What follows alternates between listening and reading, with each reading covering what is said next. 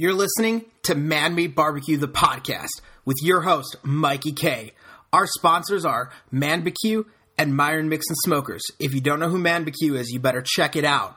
They're one of the coolest things of barbecue around. We do a meetup on the last Thursday of every single month. Let us take over your backyard. Let's see how much fun we can have. Looking for a new cooker? Look no further than the American-made Myron Mixon Smokers. Maybe you're a backyard enthusiast. Maybe you're a restaurant owner. Maybe you're looking to get into the catering game. They can accommodate it all. So make sure you go over to MyronMixonSmokers.com and check out your next rig. And when you email them, tell them Mikey from Man Meat Barbecue sent you.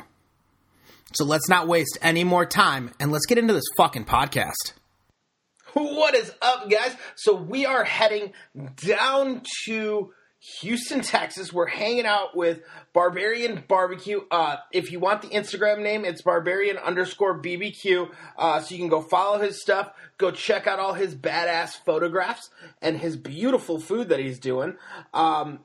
His name is Marcus. Marcus, I want to say thank you so much for coming on the show, hanging out with us, and we're about to chat some good barbecue chat. So, man, thank you so much for giving us some of your time.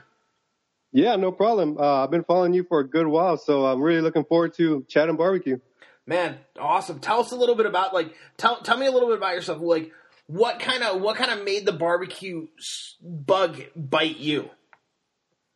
Well, growing up here in South Texas, I come from a big family.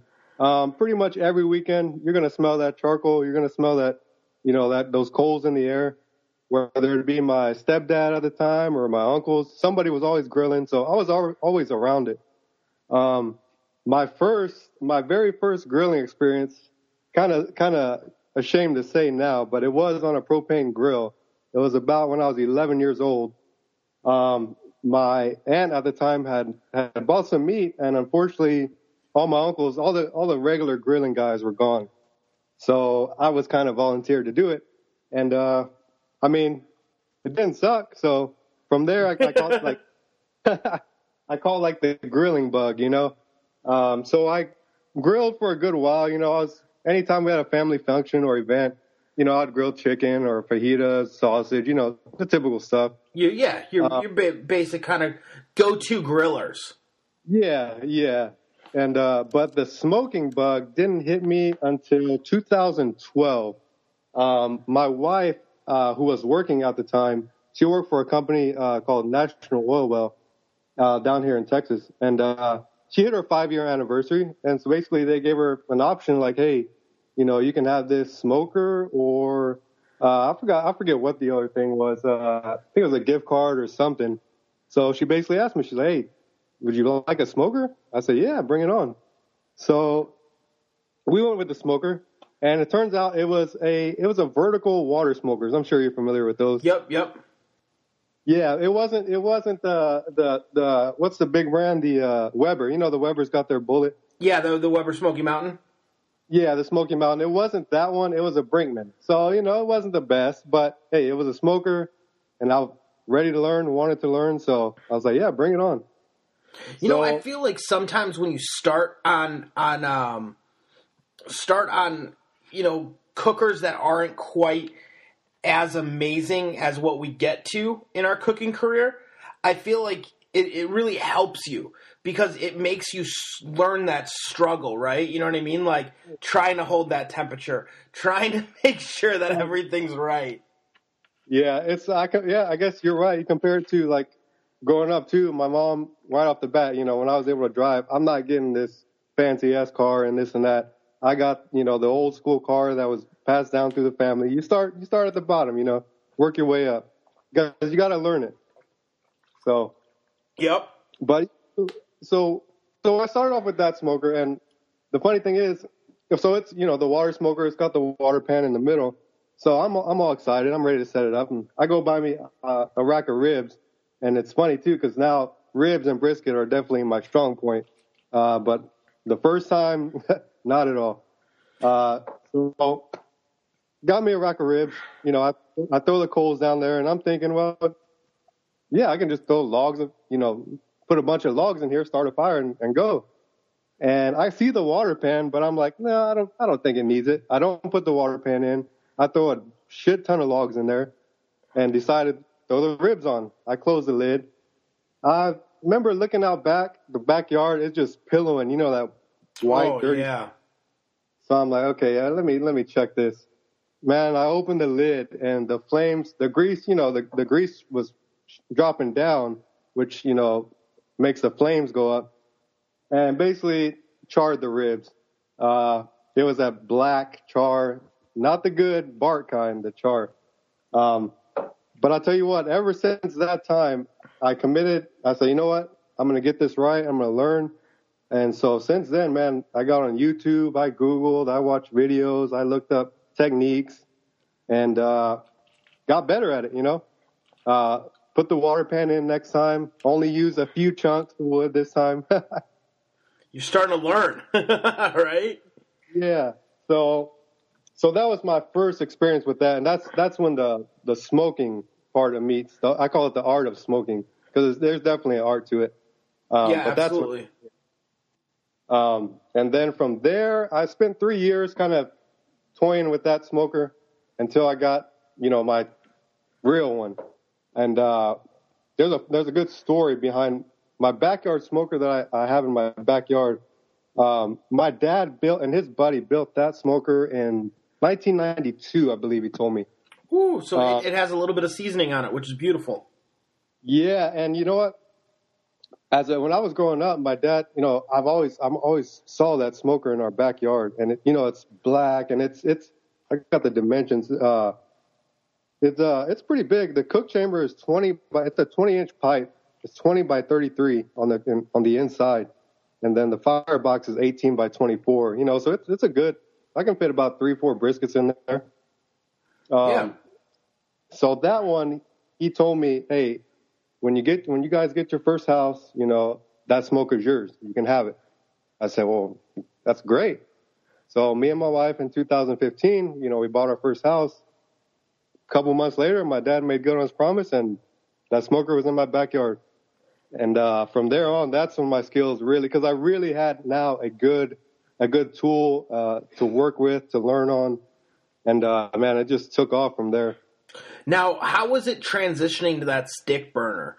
Because I think sometimes people have a little bit of not necessarily a hard time, but it gets tricky when you start to go into the stick burner. Yeah, it did. I'll never forget the first time I fired it up. And I always do. This is something I always do. I know some guys will just, you know, stack their wood and put just start burning it with, you know, the little, like the torch. Yep. But I always lay a bed of coals, and I get my coals nice and white, and then I build my wood on top. Well, that time, the very first time I did that, but I didn't put enough coals, you know, because I'm, I guess, still used to the old water smoker, the vertical one. I didn't put much coals. I stacked maybe 2 logs, and then, you know, wondering, okay, why is this not getting up to temp? Well, obviously you need more logs, you know. Yeah. Bigger pit, bigger firebox, you know, of course it's going to take a little bit longer to get up to temp, you know, get her going. But once I got past that and I learned, okay, to really get her up to temp, you know, now I need, you know, a good bed of coals and about 4 to 5 sticks, you know, stacked on top, and she'll get up to 250 pretty quick. And you also got to kind of remember when you start going into that, right? It's in the stick burner realm. You want to make sure you're ignited all the time. You don't want that. You don't want those sticks smoldering. You want there to be an actual flame going the whole time.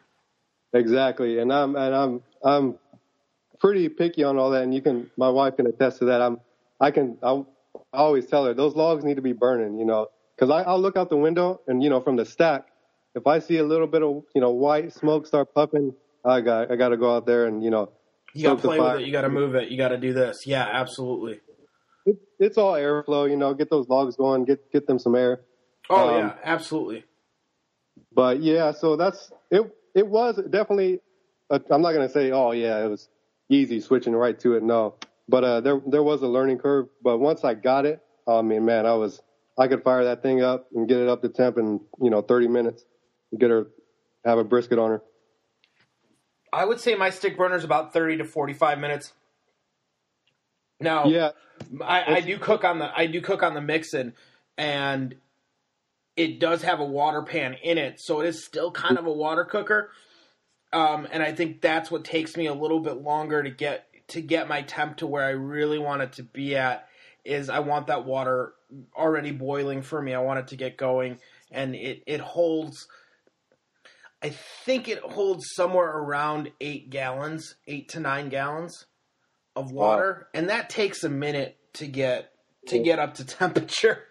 Yeah, man. And I know that we cook on it in the winter, which is beautiful, and I love the thing. And then it does take me just a little bit longer in the winter to really get my temp where I want it to be.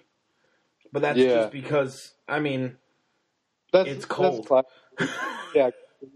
I mean, you're way up north, so I mean, yeah, of course, you're going to have to deal with that, a little more. That's one thing. I mean, a little different, right? Yeah, and Texas, I mean, it's crazy weather, man. We could have all 3 seasons in one day. But the good part is, I mean, like last weekend, I cooked a brisket and ribs, and it was like 65 degrees out. It was perfect. Yeah, being in Chicago, dude, we have all 4 seasons every day. So it's what we do.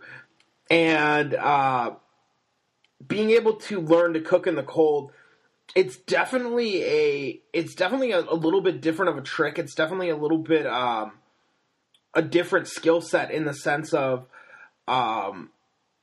that the air intake is so cold. It really you're going through a little bit more. You're going through a little bit more fuel, not because obviously because you're keeping that pit at a consistent temperature, but it's also taking so much more energy out of the fuel to make sure that it can actually produce that heat, because it's colder air, so it's gonna take more energy to get air that's 0 degrees to 225 than it is that air is 85 degrees to 225. It's just, obviously we got to get it. It's going to be different. I was explaining that to a buddy of mine, and he's like, is there any way that we can, is there any way we can do something to change that? And I'm like, not really, unless you put a heater in front of it, you know what I mean? And then you're just wasting the heater. So it doesn't matter. It's just that air temperature has to get brought up. Yeah. And you're right. I mean, because, I follow other people that cooking up north and stuff, and yeah, you're right. I never really thought about that part. That the air that you guys are intaking, it's pretty cold. So yeah, you got to kind of account for all that. And then if you open and close your pit, the rebound time is going to be a little bit different. I will say that the Mixon has beautiful rebound time. That is one thing that I love about that pit is the rebound time is just. It's out of this world. You got to think about it. You're keeping basically a tub of water boiling at 225 or 212 right there the entire time. So you open those doors, you put anything into it, you close them up. I mean, that water is steaming up already to kind of rebound your temperature right away, which is really nice.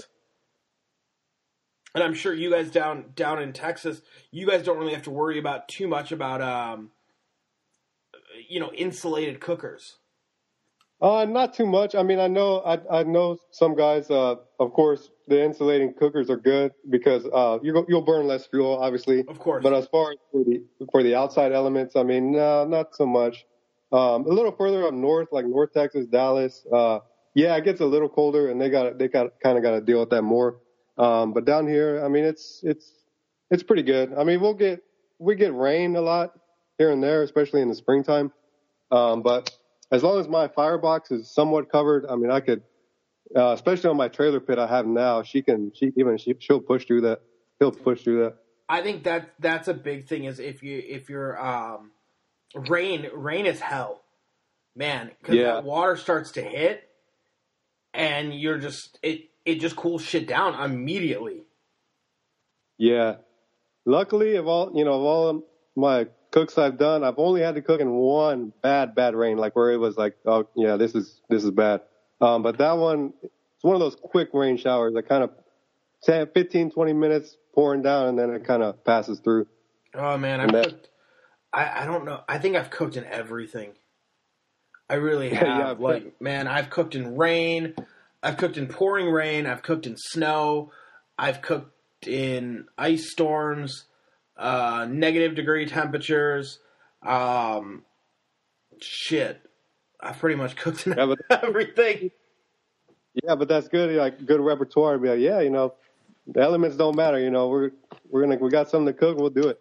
Exactly, and I mean, then you gotta the only thing you gotta really keep in mind is you gotta be mindful of your elements and where you're at, because it's definitely you're gonna cook differently when it's 120 degrees outside versus, like I said, when it's negative degrees outside. You're gonna throw a couple more sticks in when it's 0 degrees outside, and then when you're running 90 degrees already outside, you don't need as much fuel. You can back off a little bit. You can really back off on that and make sure that your temp is staying nice and 250. I like being at 250, 275 now with that mix, and I usually like to be lower on that spectrum, around the 220 or 250. But I will say she likes to creep up a little bit. That pit just likes to cook a little hotter. Yeah, and that's too. That's knowing your pit, your cooker. The same thing. The transition from each cooker, I've cooked on or have.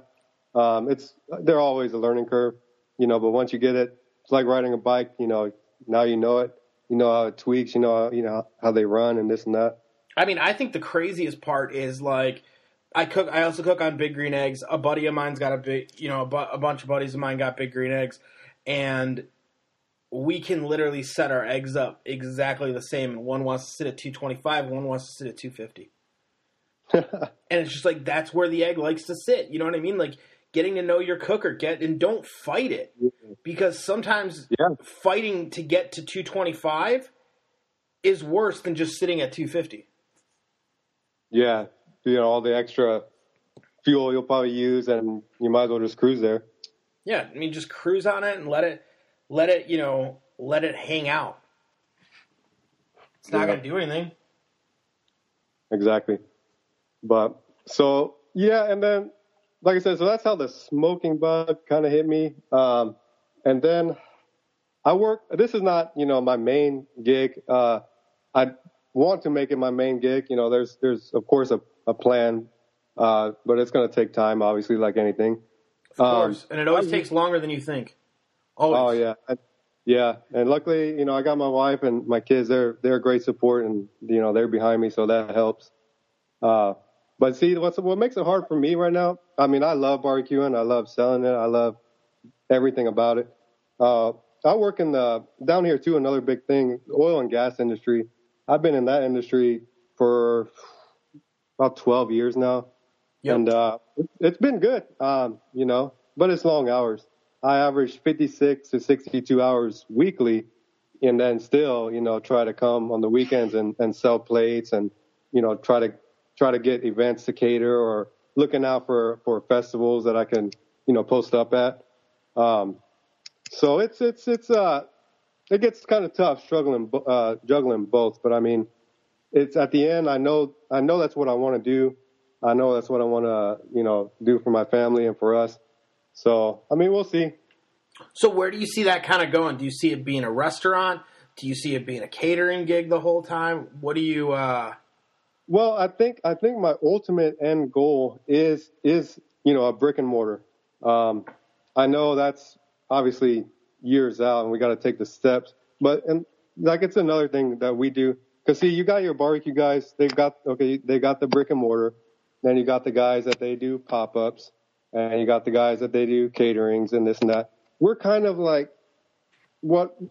how we kind of, I guess, got on the map is cooking a lot for our community and within our community.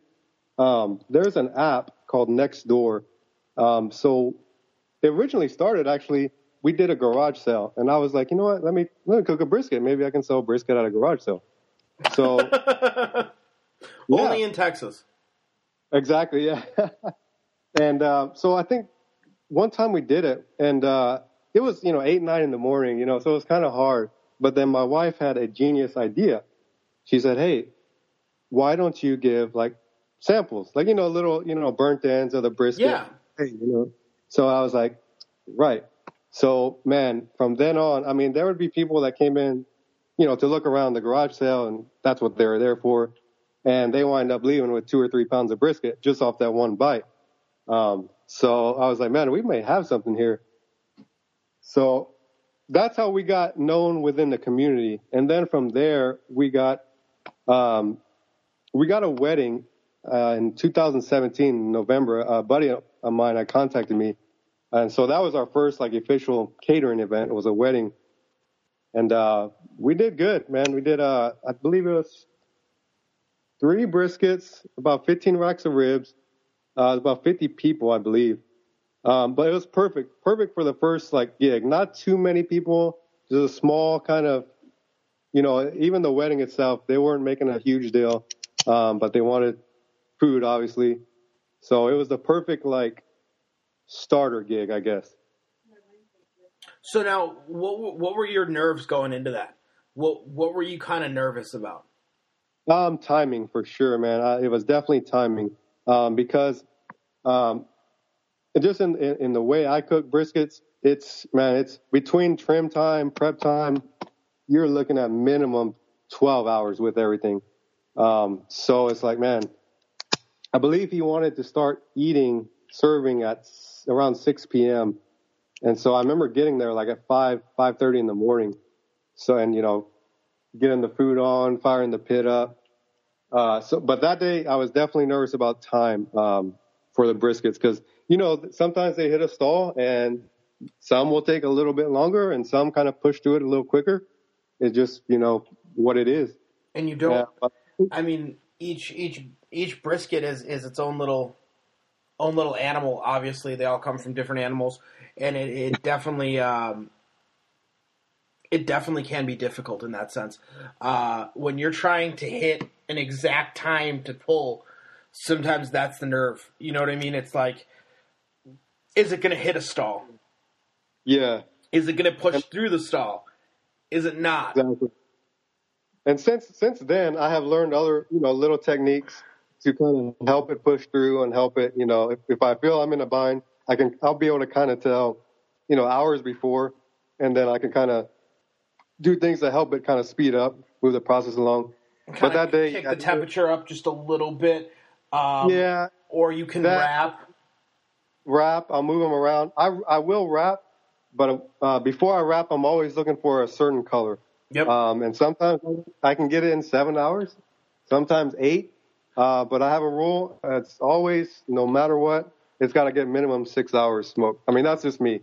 Okay. I know some people might say, no, this and that, but, that's just for my style and how I like my, our barbecue to be. Minimum 6 hours. And then from there, we'll move them, we'll turn them, we'll rotate them. Need be, we'll wrap them. It's all based on visual. A lot of it is visual for me too now. Yeah. How is this brisket looking? How is it doing? Kind of touch it, poke at it. Okay, maybe I need to flip him this way or that way. Feel it out. See if it's tight. If it's not, if it's kind of giving you that nice feel, that bend to it. I mean, there's so many things that go into cooking. Cooking barbecue in general. I think the only kind of exception to that rule, guys, I would say would be my pork shoulders. I don't know. I just cruise on those. Pork shoulders, they're such a beautiful cut in the sense that they are so forgiving. I was going to say you almost can't mess them up. And I agree with you 100%. Pork shoulders, pork is probably starting. I know Texas beef is king, but I mean, pork's starting to make a pretty good run down here. And, do you think it's a price point thing for you guys down there? And the fact that also, man, here in the Houston barbecue scene, I mean, it is just exploding, man. I mean, it feels like there's there's a new restaurant, or some of these guys that I've been following for a while, all of a sudden they got their own restaurant. So it's really booming down here. So I think people are just trying to expand and do offer different things. I went to I'm sure you heard of them, Revel Barbecue. Yeah. They're in Magnolia. They had a whole hog event. I know it was last year. I want to say September, October-ish. Okay. But yeah, man, really good whole hog. And the guy I was talking to about it, he was saying that, that was one of his first times doing it, and that they want to continue doing it because it's not really a staple, here in Texas, but they want to try to offer things that, of course they have their brisket and all that, but they want to try to expand and offer different things, which I like. Well, and like you said, I think people are broadening their food horizons, right? Mm-hmm. Yes. They're on Instagram, and the reason I bring up Instagram is Instagram's a really powerful tool for food because people are visual and they eat with their eyes. So, so many people are on Instagram looking at different foods, looking at different things, and they want to try them. And, they're going to start looking towards those pit masters, being like, man, you cook barbecue. Why aren't you cooking this stuff? You know what I mean? And that's what takes off.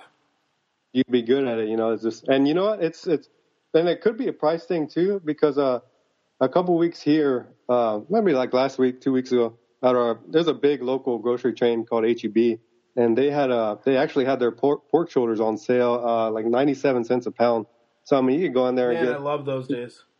Yeah, man. I mean, I have a big freezer that I bought last year. So anytime anything like that goes on sale, even if it's limit two, man, me and my wife and family will go in one, grab our max, we'll go to another one, grab our max. We might go back in the other one. Do they actually enforce? You know what? We went to one Kroger and they did. Well, we had got away with it, I think, like twice there. But then the third time, like, they kind of noticed and they're like, hey, you can't buy no more.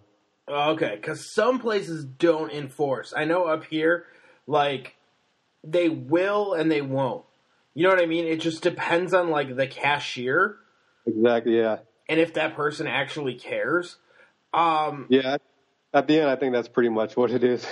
Because we had shoulders on sales for 99 cents, and that happens every once in a while. Shoulders will be on sale for 99 cents a pound. And I mean, like, I think I went in and bought like 7 of them. Yeah. And they were like, it's a limit too. And I'm like, who's going to come in and buy it? And they're like, you know what? Okay. Take it. And they were just like, you know what? Yeah, whatever. We'll just let you have it. Right. So, yeah. And so I'm really starting to like shoulders, like you said, because, I mean, they're forgiving. You really can just throw them on there and let them go. And one thing I like about them, too, we know if I cook them like on a Sunday, for the most part, we know we have dinner and lunch for Monday, Tuesday, Wednesday, the next week. And we mix it up so many different ways. My wife makes some great homemade flour tortillas. So we'll slap one in there with some green sauce and stuff, or make a pulled pork sandwich or nachos, or. Listen, so yeah, it's definitely a versatile kind of stuff. When all else fails, grab some tortillas and you will be good, man. We were actually hanging out the other night, and it was me, a buddy of mine, and my wife, and we were trying to figure out what we were going to have for dinner. And he's like, man, what do you have in the refrigerator? I'm like, I don't know. Like, I don't know. Let's start, let's start looking. So we're looking through stuff, and he's like, okay. He's like, why don't we just do fajitas? And I'm like, yeah, that sounds great. Let's do fajitas. Like, it's just, you know what I mean? Like, the tortilla is such a beautiful vessel. I'll call it that. You know what I mean? It just it lends itself to so many different meals. Exactly, yes. It's such a beautiful vessel. You can put almost anything into it. Yeah, pretty much anything. Just stuff it in between a flour, corn, tortilla, and yeah, you're good. You got a meal. And I mean, if your wife's making them homemade, man, it's hard to beat a good homemade tortilla. Like, that is really hard to beat. Yeah, and you know the great thing about that is so I believe it's not this past Christmas, but the Christmas before, her mom, my mother-in-law, had bought us a KitchenAid mixer. Okay, so we had that. Oh, so we man. had that, and so then my mom, I remember growing up, my mom used to make homemade tortillas at home too. So I remember she always had this press. It's this press, you plug it in, it gets kind of hot, and you press tortillas on it. And I remember she always had that, so I called my mom up, or I went to her house, and it came up. I was like, "Hey, Mom, where's that press that you used to have?" "Oh, it's right here." And I was like, "Well, do you use it?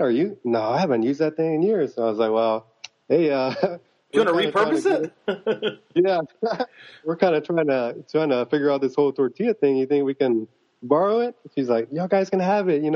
Take it. It's not getting no use here." And so, man, between that KitchenAid and that press, I mean, my wife can crank out good homemade tortillas. I mean, quick. That's awesome. It was a game changer. See, that's awesome. See, I can't make homemade tortillas, so I unfortunately get store-bought. I'm sure I could if I started to figure out how to make them. I'm not good at baking. And I feel like that's part of it's baking. I'm good at making food, bad at baking because you have to really portion shit. You know what I mean? Like when they say like 1 cup, they mean 1 cup. Yeah, because I think I mess around and try to make the tortilla batch one time, and I mess it up, and it's like, I put something a little off, and so you're right. It does need to be pretty consistent in what they say. But my wife's got it down now. See, like at least like with barbecue, like when they mean like 225, 250, and you're like, okay, cool. I'm at like 240. Yeah. You know what I mean? Like we're in the we're in that range. Like we're doing good. You know what I mean? And then it's like some people are like, oh, you got to trim the pork butt. I personally don't trim mine at all. I don't think you have to. I never. Only I will if there's, how sometimes you'll get a piece and it's got like a piece like hanging or something, like a small piece hanging. Okay, yeah.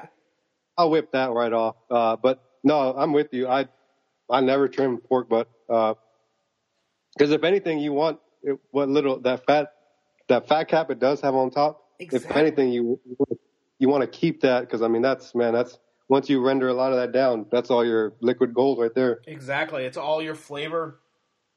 Yep. And then when you pull it, that fat starts to kind of mix in with everything else, and then you get a little bit of that fat, so you get that pop of flavor in your mouth when you're eating. Man, don't get rid of it. Come on. Yes. I know guys that cut it completely off, though. They're like, I just trim it completely off. I'm like, why? Like, you don't really need it. No, I understand you don't need it, but I like it. And it definitely helps. But yeah, I'm with you. I never brisket. I will, of course, give them a nice trim job, just like the typical standard 1/4 inch fat.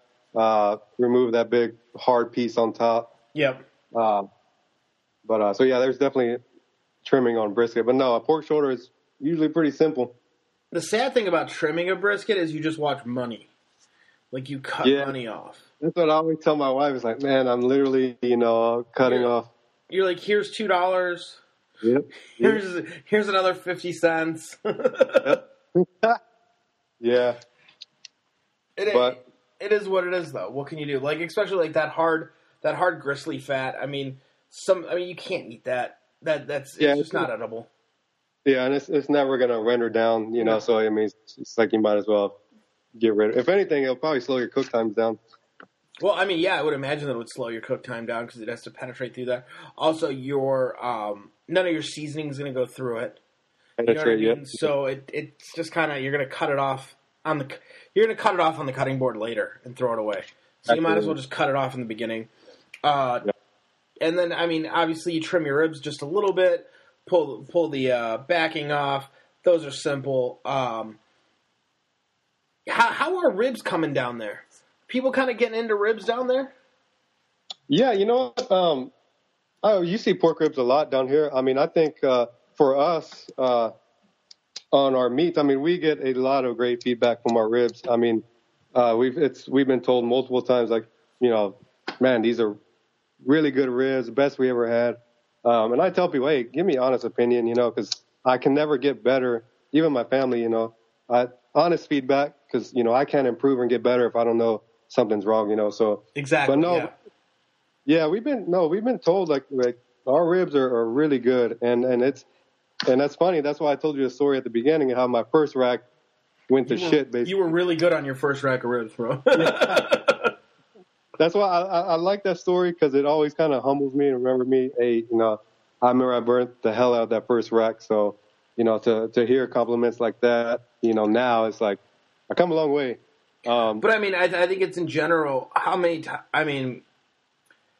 You'll have an off day of barbecue, right? It does happen. It really does. Like where you're just like, you know what? I wasn't on my game today. Just something didn't come through properly. Yeah, and a lot of it, I think I just put a post about it this past weekend about a lot of it is just like the first slice into a brisket, I can almost tell like, okay, this is going to be a good one, or man, this maybe needed a little more time, or this maybe needed this or that, but because of either time constraints. Yeah, that's the worst feeling in the world, though. I won't lie. When you slice into that brisket and you're like, oh. Yeah, it's like deflating. You know what I mean? You're like, that one didn't come out. You know what? People a lot of times will ask me like my opinion on other people's barbecue and this and that. And I tell them, look, I try not to. I know the work that goes into barbecue. I mean, yes, some people really, really do put their heart and soul and love into it. And there are, your back weekend grillers and smokers. But I try not to talk down or hate on anybody's, because I mean, either way. Backyard griller, seasoned pitmaster, whatever. I mean, it's work, So well, I always say the thing when people are like, "Man, what do you think of this or what do you think of that?" I mean, it depends. Are we talking? What do I think of it for what it is, or what do I think of it as if it was one single brisket and that's all he had to cook, or if it was one single rack of ribs and that was all they had to cook? And that's the biggest thing, and it's like, what time is it during the day? Are we sitting here eating ribs at 6 p.m. and the place opens at 11? Yeah. Like, no, you know what I mean. But it's being honest at that point. How long have those ribs been hanging out? Been sitting there. They may be delicious ribs for sitting in a hot box for 6 hours. Yeah, and see that's what I like about barbecue, and some people still don't quite understand about the whole cook until sold out or open from this time until sold out, because it's like, well, at least you're getting for the most part fresh meat, fresh sides, and it's whatever's there, whatever they cook, whatever they have the room for. I mean, that's what's available that day. And after that, I mean, it is what it is. And I mean, we do pop-up events, we do stuff like that. And then we do catering. So we do like at pop-up events. I mean, we cook till we're sold out in the set. Like we serve till we're sold out. And we were just at one of our events and they were like, oh, the guy's like, I want ribs. And I'm like, our ribs are sold out. And he's like, you sold out of ribs already? Like, how can you do that? Well, because we only serve for about 2 to 3 hours at pop-ups, depending on the pop-up that it is. And he's like, well, why are they sold out? And it's like, man, because I only cooked so many ribs. Exactly, yeah. So he's like, they don't understand the concept. Like, well, I can only fit this many, plus, everything else I got to do. Yeah, and then the other thing was, I had one guy come up and order 4 racks. Damn. He literally so this is the funny story. Like, not funny, but it's a fantastic story. So he walks up and he's like, what do you like better? He's like, and he like looks at me. He's like, do you like your ribs better or do you like your pulled pork better? I'm like, I think they're both really good. I'm like, but it just depends on what you're in the mood for. Are you in the mood for pulled pork or are you in the mood for ribs? And yes, they're both coming off the hog. They're both coming off of a pig, so they're both pork products, and they're going to have pretty similar tastes. But you know what it's like when you want ribs.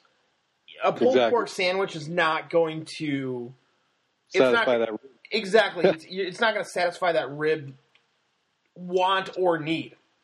Exactly, yeah. So when you're like, oh, I want ribs, he's like, yeah, you know what, I want ribs. He's like, I'm like, how much do you want? We were selling them at 3 bones and 6 bones at the pop-up. And he's like, man, he's like, let me do the 3 bones just a minute. He's like, I'm going to do the 3 bones just so I get my rib fill and whatever and blah, blah, blah, blah. And I'm like, cool, no problem, dude. And hooked him up with that plate. He comes back like 20 minutes later. And he's like, hey, man, he's like, I just want to talk to you. And I'm like, okay, great. I'm like, either he hated the ribs and they were fucking horrible for him or whatever. He's like, man, those ribs were so bad. I'm going to need 2 more double six rib orders. And I'm like, wait, what'd you just say? He's like, yeah. He's like, they were just so bad. He's like, I really need some more. And then, like, I just started laughing. I'm like, no problem, dude. We got you. So he came back and ordered, like, 3 full slabs. Man, yeah. And I'm like, okay, cool. Here you go. Man. And you never know, like, when that's going to happen. Like, you can't say anything. I mean, we did a pop-up on New Year's Eve where I swear to God, this dude ate $80 worth of barbecue. Man. He was like, I'm going to have that. Let me get 2 orders. He's like, let me get an order of this. He got an order of our pulled pork, and I was like, cool, here's your pulled pork, whatever.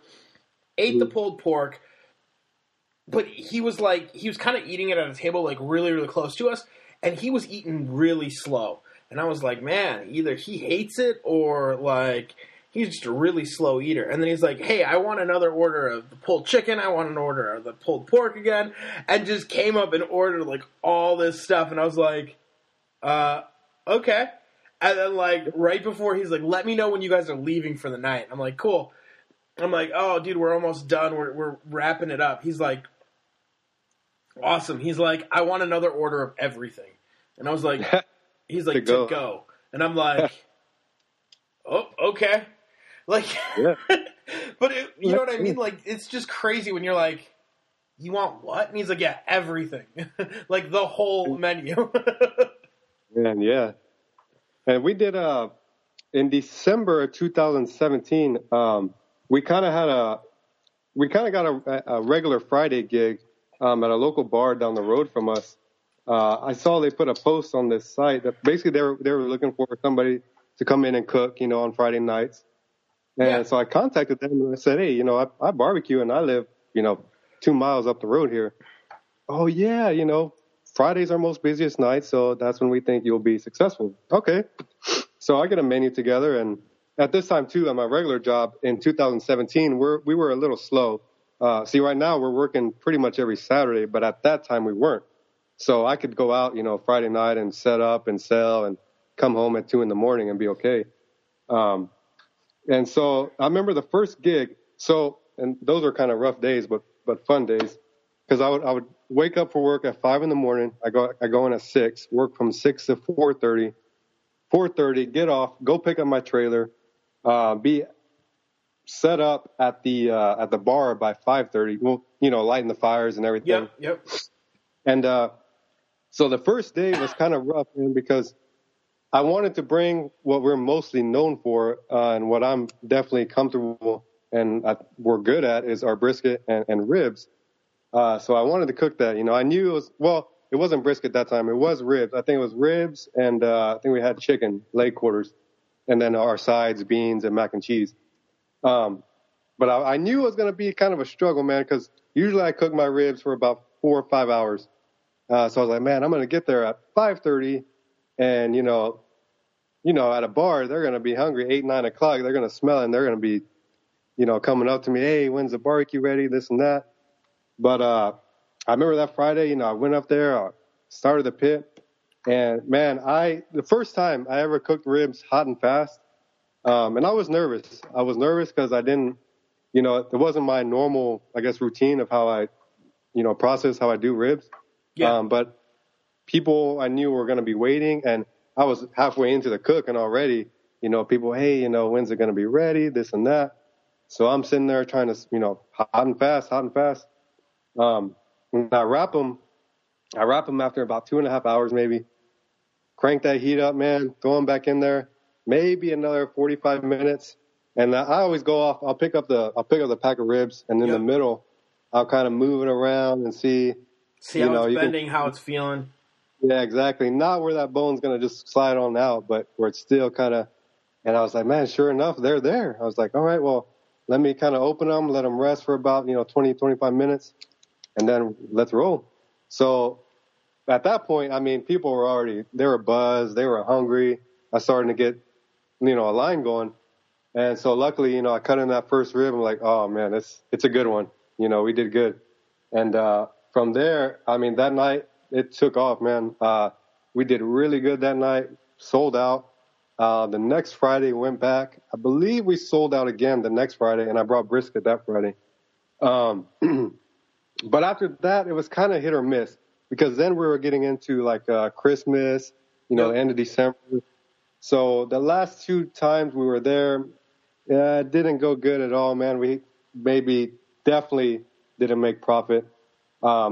Plus the bar was kind of a hole in the wall, kind of, you gotta, if you're driving fast, you're going to pass it, There wasn't much advertisement going. So I was like, you know what, let's go ahead and back out of this and see if we can find another, spot.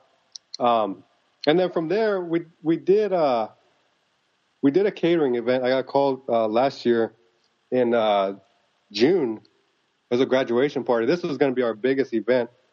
He was estimated 300 people. And so I was like, man, this is, what are you looking for? And we talked it out. We chatted it out. And I cooked 24 briskets for him. 24 briskets. I believe 80 pounds of chicken. Ooh. And about 50 pounds of sausage. And I cooked all this, only me and my wife, no help. But, we pulled it off. I had to take that Friday off because it was on a Saturday, the event. I took that Friday off. I got all the briskets on that. I had to use my big smoker, the one on the trailer. It's a 500-gallon propane tank. Yep, that's a big baby. Yeah, and that one, I'll tell you the story about that one after this. That one, it fit like, I want to say like 18. So I still had like 4-5 briskets like on my counter, like, man, So, and then my backyard smoker, I was able to fit, I think, another 3 or 4. So I was able to I still had like 1-2 briskets that I couldn't fit, man. And I was getting nervous, but I was like, all right, well, 3-4 hours into the cook, the meat will start shrinking a little bit. So I was like, I'll wait for then and maybe I can move some things around and this and that. And about 4 hours in, I was able to squeeze 1 more in. And I still had the one left over. And then my other smoker, where the 3 were in, that one, those all kind of shrunk a little bit, where I was barely enough to squeeze, that last one in there. But that one, I was really proud of us for that one because, that pushed our capacity. From there, and I knew, like, okay, this is our max, and probably we shouldn't accept a 300 again because, it was, luckily, everything came out great, but it was definitely time-consuming, nerve-wracking, a lot of stuff. But, you learn from that. We learned a lot from it. My wife, we sat down kind of after him, like, hey, this is what was good. This is what we can improve on, and that's with everything, I always try to get better and learn, based on past experiences. Hey, each cook makes you a little bit stronger. You know what I mean?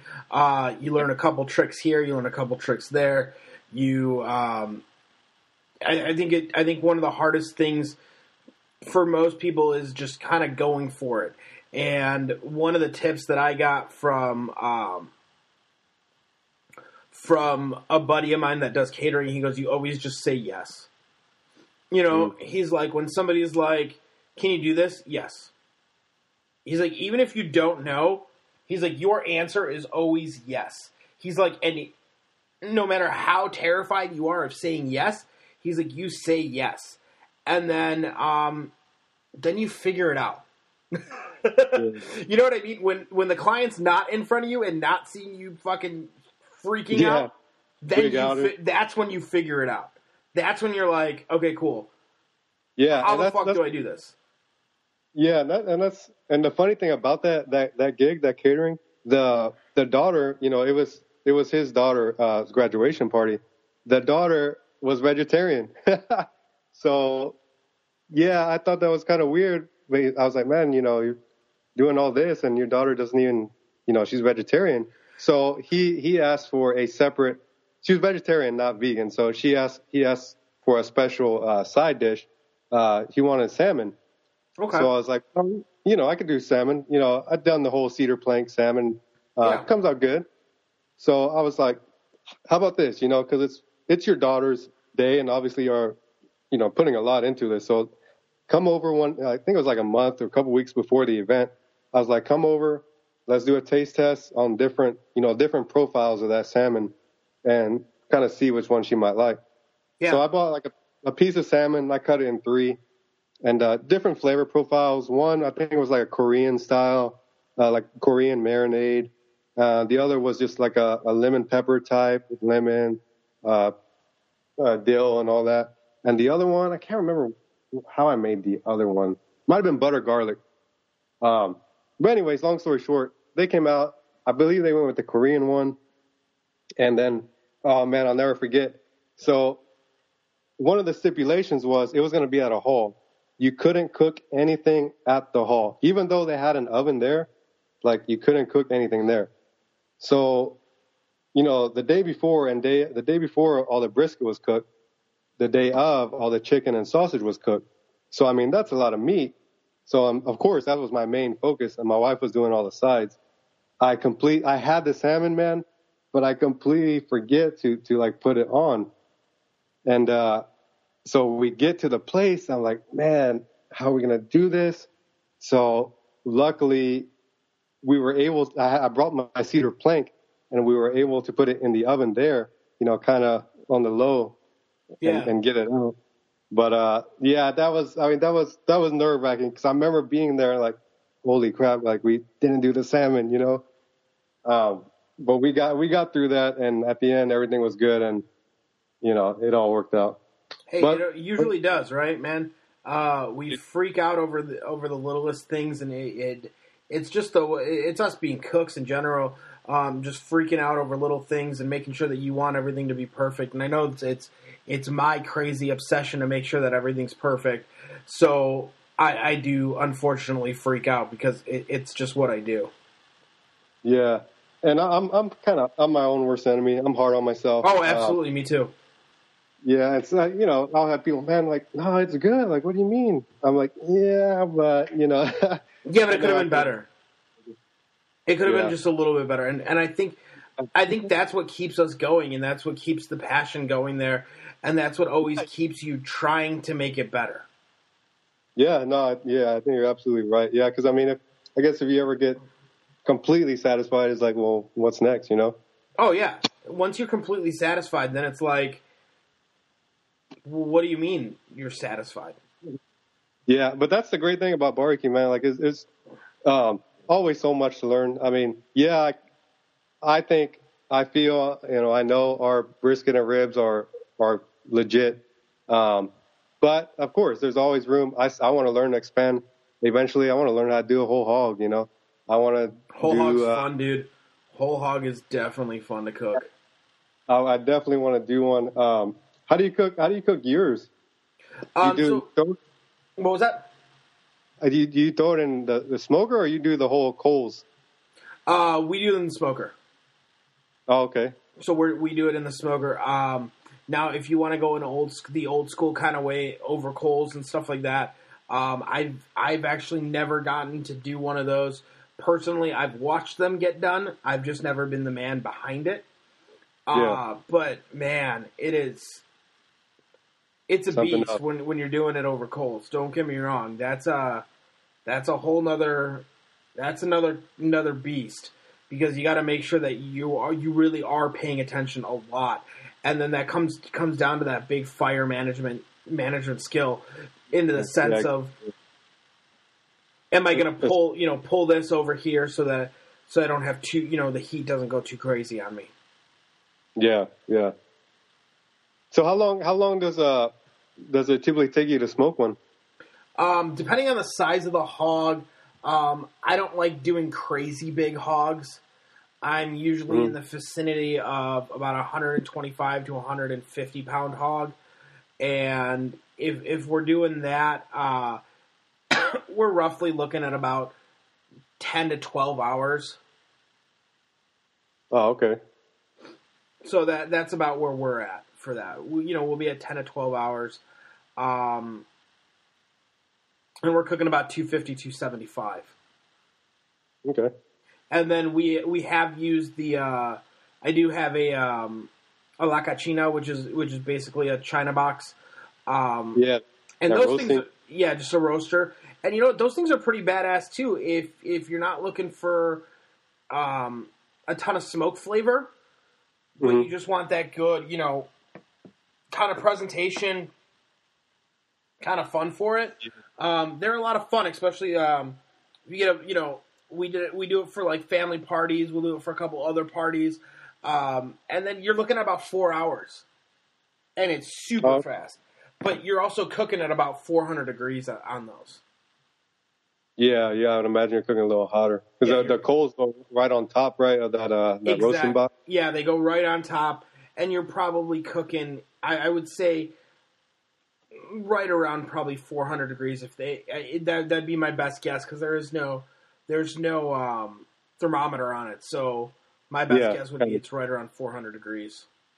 Yeah, and about that roasting box. Another funny thing, my then stepdad at the time, he was a griller, a cooker too. I mean, he actually, it wasn't a cajachina, but it was another style like roasting that. box. Yeah. And I remember when I was little growing up, he would always make, and I make it too now. Just it's based off what I learned from him. It's basically, we call it cilantro chicken. Is basically what he would do. You get a leg quarter. We usually do leg quarters, season them up. Yep. We throw cilantro, lime, jalapenos, salt, pepper, your seasonings, whatever. And then you just wrap it real tight. And then you put it in that roasting box. And man, an hour, it's done. I mean, and you open that foil and I mean, that chicken is just falling off. And the flavor from that cilantro and the lime and everything, man, it's definitely a family favorite here at the house. Yeah, I mean, I think it's probably a big thing that you definitely remember it too. You know what I mean? I think that's a big part of cooking is that you remember. It brings you back to, to when they used to cook it for you and all that stuff, and that's what makes cooking so powerful and so much fun. Yeah, and I think that's overall that's how the bug is in me because it's like. Like I said, came from a big family. Yep. You're always, I mean, with all the uncles and, everybody around, I mean, you're going to smell that charcoal or smoke or whatever every weekend. You're going to smell it in the air as kids, running around with my cousins and this and that. You would just smell it, that was a typical weekend. Yeah. And that's, I guess, where the bug caught me. And then just as growing older, kind of stepping into that, okay, well, I'll cook the food now, and I'll do this for the family or that, and even now, I'll put orders out or whatever. Like I said, we mainly do orders. Like basically, I'll post, hey, I'll have this available, brisket available this weekend, or ribs or whatnot, and people will message me, okay, hey, I'll take 3 pounds, or I'll get a plate of ribs, or a 2-meat plate or this and that. Yep. So right now we got it. I like it like that because we don't really waste any. Like we cook to order, so nothing is really wasted. Now we also do festivals. We did one last October.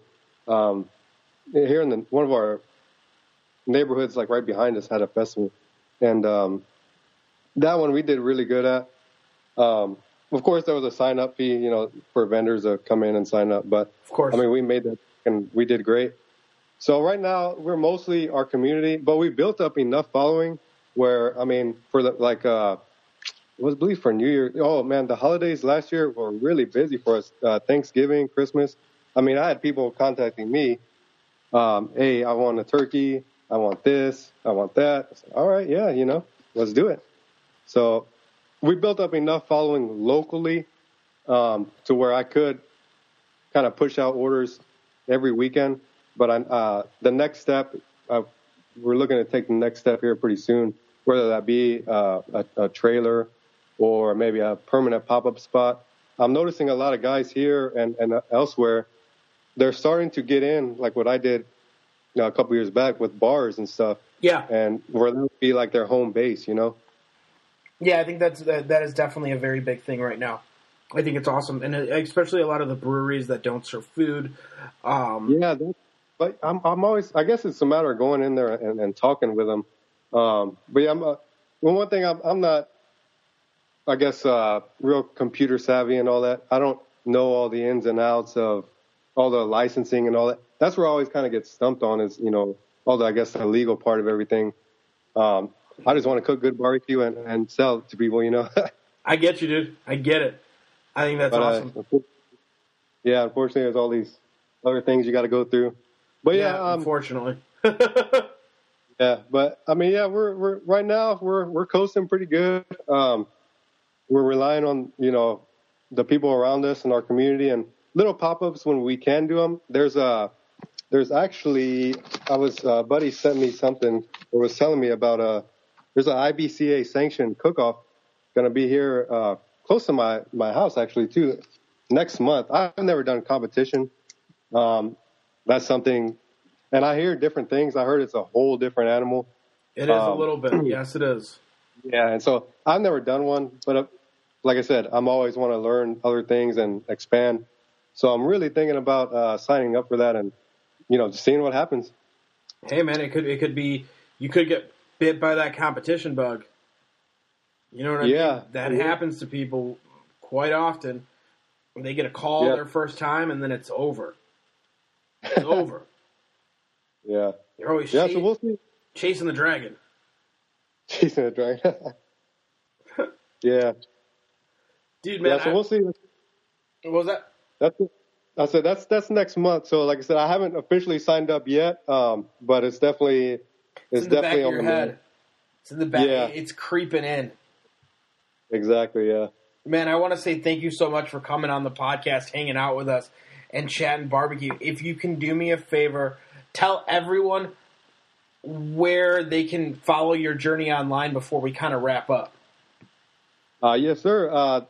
My name is Marcus Rodriguez. You can find me on Instagram at barbarian_barbecue. We're also on Facebook as well. Same tag at barbarian_barbecue. And on there, you can send me messages if you want an order or if you're in town. We're in the North Houston area, and if you're in that area, in Spring area, North Houston, we can actually deliver to you also. So just awesome. Let us know. Yeah, just let us know. So here's how I like to wrap up the podcast because I think it's a fun question. If you could go back, if you could talk to yourself from right now to when you first started cooking, what are 3 tips you would give yourself to shorten your learning curve? 3 tips. I would say have patience quicker because I was definitely impatient at the beginning.